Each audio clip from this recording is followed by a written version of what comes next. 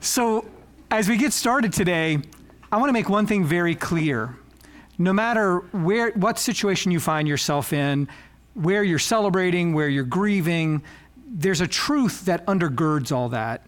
And sometimes it's easy to lose sight of that because life can beat us up and we can lose our vision, we can lose our sight. And so what I want you to hear me say today is that God is a God of abundance.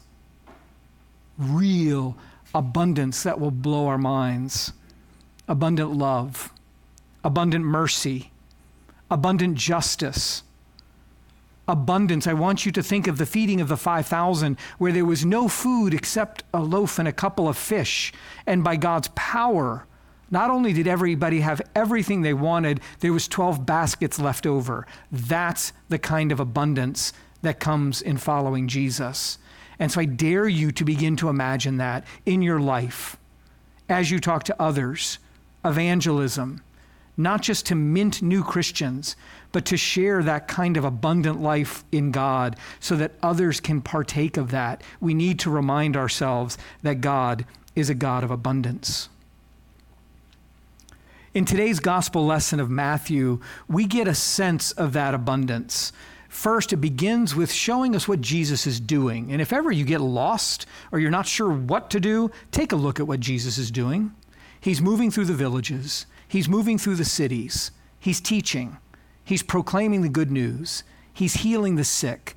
And he's setting people free. That is his ministry of abundance. In a sense, helping people to become the fullest version of themselves that they can be. Sometimes we operate in a little slice of who we can be, and there is so much more that you are uniquely made to be. And Jesus is going through the towns and the villages and reminding people whose they are and who they can be. And then, right after that, Jesus calls his 12 disciples, and he gets ready to send them into the harvest. As he says, the harvest is plentiful, but the laborers are few. And I would suggest it's actually not that there's few laborers, it's that there's few willing laborers. We'll talk about that in a minute and what that means for us. What does that mean to have a harvest before us and to have some reluctance to go into that harvest, even though as followers of God, that's what we're called to do. So Jesus then calls his 12 disciples and we get their names. I'm going to do something which is a little embarrassing, and maybe when you were a kid, you learned this song, but never underestimate the power of teaching children about the Bible. It sticks with them forever. I can never get this out of my mind.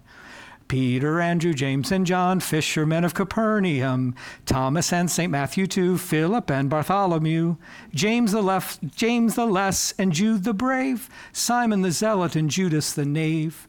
12 disciples here in all, following the master's call. So I have been singing that since I was about 5. Thank you. Since I was about 5 years old. But actually, that's kind of fantastic because if ever I'm like, what's their names again? I'm watching The Chosen, right? I'm trying to remember who are all these characters. I can sing that song. There's a chosenness, there's a specificity of those 12. But it doesn't stop there. Those 12 call 12, call 12. And we are here today by virtue of that call and by virtue of that harvest that these disciples said, okay, I will go. I will trust you with little or nothing. Send me into the harvest. And that's actually, I'm planting the point of it all. You too are being called in your specific way to yield the harvest. So this coming week is VBS, and that's part of what we're going to be doing. I don't think they're teaching them that song, but when you get an invitation to help out with Vacation Bible School, don't just brush it off. It is that kind of learning and teaching and shaping that we're trying to do with our children, and we need you to be part of it. And if you still haven't said, yes, I'll help out with just providing crowd control or teaching or something, there are people here who can put you in connection with people who can help. So Jesus calls the disciples and he basically, no surprise, asks them to do what he's been doing. Teaching, preaching, healing, setting people free. And that's what they do. So Jesus is the Lord of the harvest. This is not ours. We do not set this up. We do not make the growth happen. We are, in a sense, servants, laborers of God.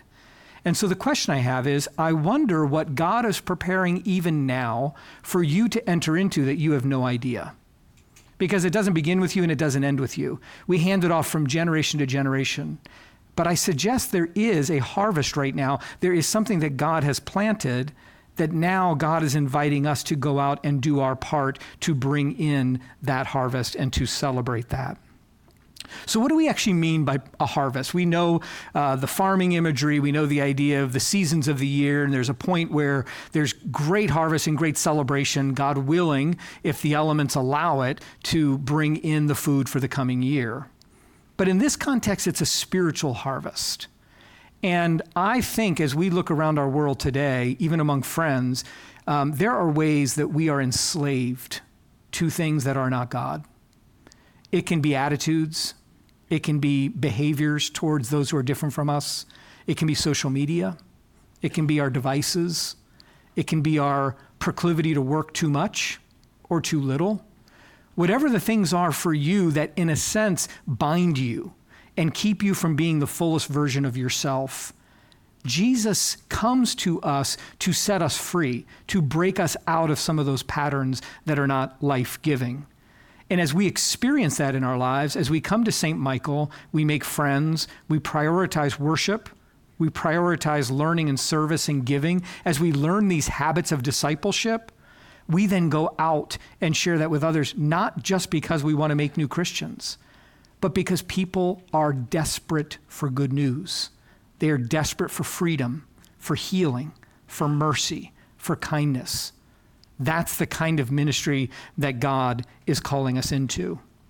And as I said, the harvest belongs to God. All we have to do is show up. We have to go 2 by 2 with our friends and yield the harvest that God has prepared. So I'd like to talk just a minute about an example of a ministry that I have seen in Dallas, which reveals that kind of teaching, preaching, healing, curing, setting people free kind of ministry.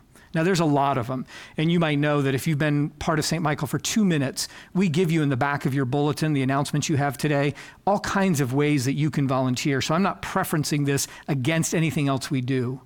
But I had a conversation about a month ago with Samira Page of Gateway of Grace. And I don't know if you know this work, but for over 20 years, she has been working with refugees coming into the Dallas area who have nothing. They're from Afghanistan and Syria and Iran and soon to be Ukraine and other areas, and they get resettled. Dallas takes more refugees in than any other metropolitan center, and they come in without the language, often with a different religion, not understanding the culture, and in a country that's not always super glad they're here. So they land in Dallas, and Samira, who was a refugee from Iran, she has a fantastic story. She was Muslim. She encountered the Virgin Mary when she was a child, didn't know who it was, but through that experience became Christian, had to flee Iran for her life and because her husband was about to be killed, and literally trekked over mountains and deserts, and ended up, she had crossed the border and they were deciding where to send her, and they sent her to Dallas. She had no idea where Dallas was or what that meant. But as she tells the story, within 2 hours of arriving, for some reason, by God's grace, there was an apartment that was available because someone else had not shown up. And she found an apartment, and she began to be able to work and go through the process of becoming an American citizen. And she said when she first arrived in this country, the saddest, loneliest time was the holidays because she didn't know anybody. And I don't know if you realize or take for granted when it comes to Christmas or Thanksgiving or those times where you go to be with your people. And then if you think of the refugees who in many cases do not have someone to join, it's the saddest time, especially for folks from different countries. And she kind of vowed that the kindness and hospitality that she received, and in thinking of them in those holidays, that they would not be alone. So she started this modest ministry, which has now become huge. And what she does is she has teams of volunteers that come from churches to lend a hand, to help donate some furniture for the first apartment, to help with job skills, some of the things that are just basic to helping someone acculturate.